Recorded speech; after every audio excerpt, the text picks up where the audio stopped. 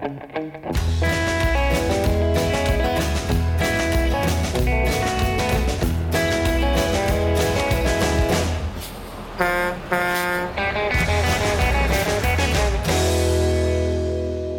and welcome to another edition of On the Road with Legal Talk Network. This is Martin Bain. I'm the chair of the California Young Lawyers Association, CYLA. I'll be your host today's episode, which is being recorded on location at the 2019 Lawyers Association annual meeting in Monterey, California. Joining me today, I have Lydia Lockett and I have Nick Oliver. Welcome to the show, both of you. Welcome, Lydia. Thank you. And welcome to the show, Nick. Hi. Maybe we can kind of, before we launch into everything, you guys can just kind of introduce yourselves, let us know where you practice and what you do. Sure. So I guess I'll go first. I'm Lydia Lockett. I practice trust and estates litigation and fiduciary dispute resolution and administration out of Holland & Knight, Los Angeles. And I've been practicing probably going to my 7th year now and just exclusively focus on litigation in the trust and estates realm. I'm Nick Oliver. I'm an attorney out of Sacramento. I work for the California Energy Commission as a energy and environmental lawyer. I'm also the vice chair of CYLA and will be the chair-elect. So starting after this meeting, I'll be the chair. Great. So I have both of you guys here today because we're going to basically cover this in two kind of topics. One, Lydia is going to give us some substantive law updates and kind of a little primer. And then we're going to talk about section updates, Nick, and kind of where the next year is going to go. Lydia, you've kind of been an all-star this meeting here this weekend because you have a couple of panels that you're on, and you're also doing a lot of our 10-minute mentor videos for CYLA, so we wanted to thank you for doing that. But I do have kind of some questions about your topic. So one of your topics that you're talking about is basically evidence in the trust and estates and how that's used. So I guess just kind of starting from the beginning, stages of litigation, what can you tell us maybe about things that young lawyers should think about when they're drafting pleading? Right. And I think that was the focus of our talk was just don't think about your evidence rules just at trial. You need to also think about it at the pleading stage, the discovery stage, and then also at trial.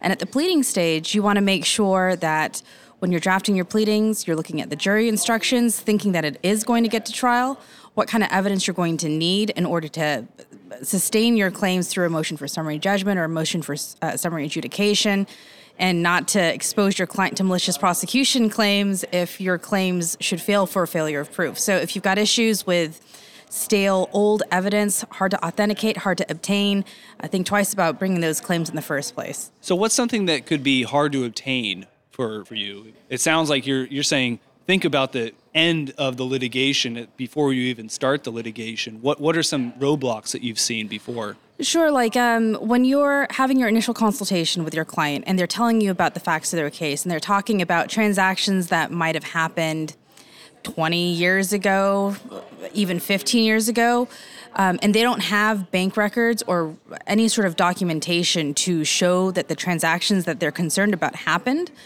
If you're going to try to subpoena those records from a bank, for instance, we've got document retention policies about 7 years. You're going to have a really hard issue of proof, trying to prove that those transactions actually occurred the way that you're going to allege them. So those are one of the typical issues that you might want to keep an eye out for.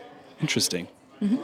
And then let's just say we've filed our pleadings. What should the young attorneys or what should we be doing in the discovery phase of litigation? So when you're thinking about discovery, think about it in terms of if you don't have it, you can't use it at trial. If your opponent does not have it, they can't use it at trial either. So the key is to be very strategic with your objections, know your discovery rules, know what your burden is in order to justify the discovery you're seeking, and know what the burden is if you're going to be asking to resist discovery through objecting.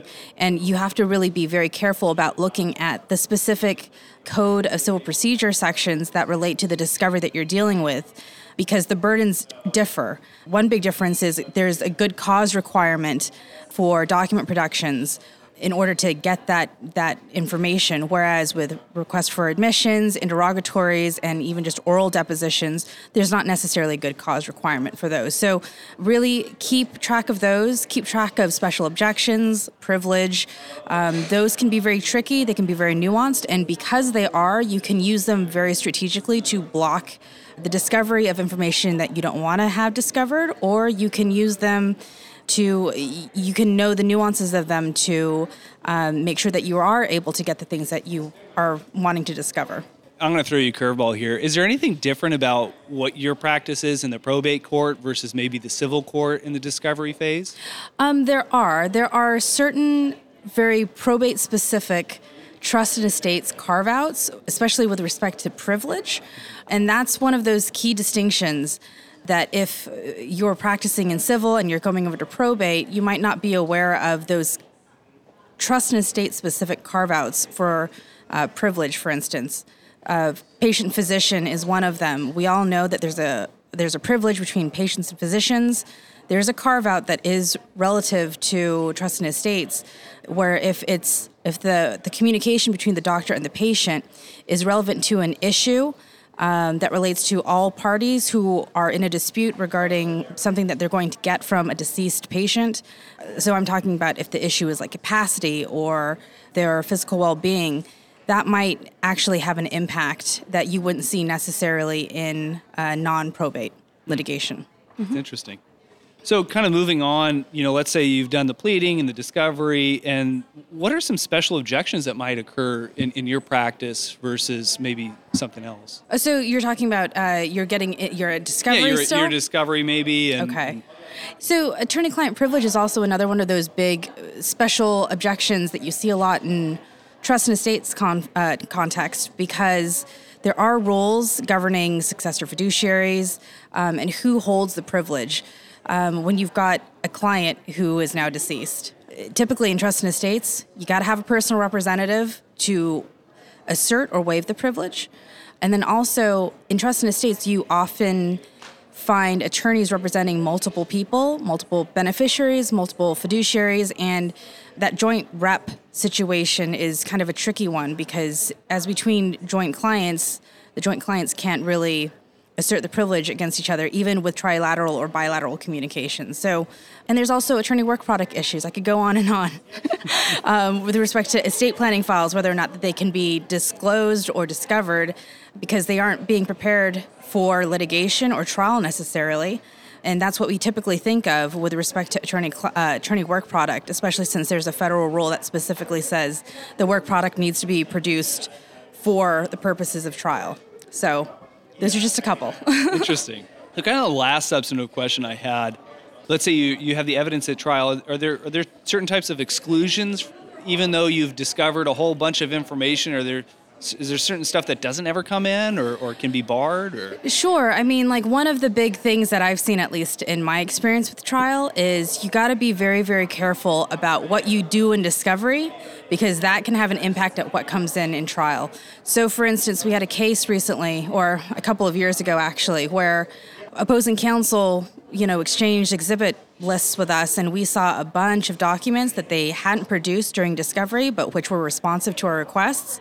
We filed a motion to eliminate it, exclude it, because it was not fair for them to try to bring that in at trial when we had not seen it before. And also, they'd missed the discovery cutoff, so they never actually got a chance to depose our clients before trial, which was a huge problem for them. So, I mean, complying with discovery rules and being careful and cognizant of them is very, very important and can have a huge, huge impact on your success at trial. That's great. Anything we didn't cover that you might want to tell us about some of your presentation? Or I think I've covered most of the high points. That there was a lot of information in there, so I'm keeping it high level at this point. We only have 10 minutes for a whole hour-long presentation. Exactly. Well, thanks so much. So next we're going to kind of move on to the CYLA section updates and kind of upcoming programs. So, this last year was my year to chair the section, and it's been a year of transition for CYLA and the CLA, the California Lawyers Association, as a whole.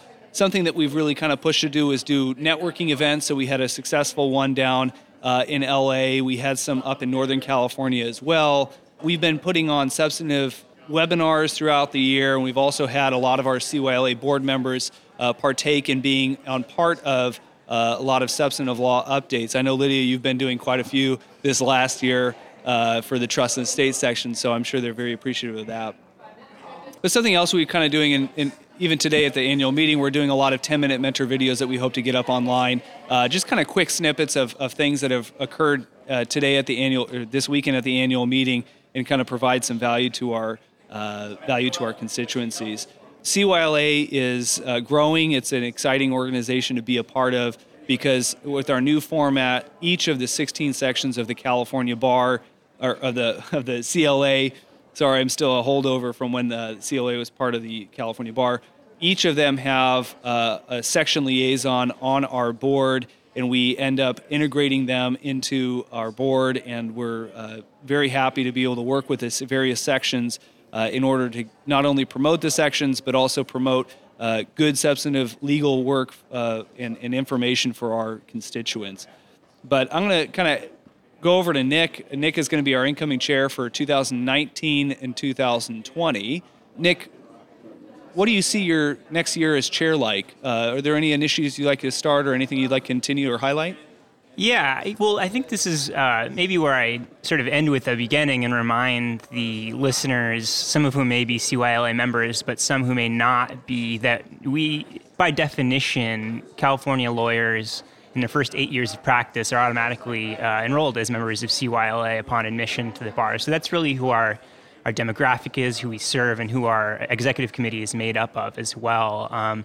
Martin mentioned the composition of our board is being primarily composed of the section liaison representatives from the 16 CLA sections. And so the way I see at a high level our growth heading and what I see my goals as chair in the coming year would be to capitalize on this new integration of CYLA and the sections and build on our existing collaboration and help foster maybe weaker points, or basically make every section's connection to CYLA much stronger than it has been in the past. And so by bridging those connections with the sections, I think that we will grow CYLA, and meet the needs of a broad, diverse group of our membership, which currently, we reach through our emails upwards of 50,000 members in California. So there's a huge base of CYLA members, some of whom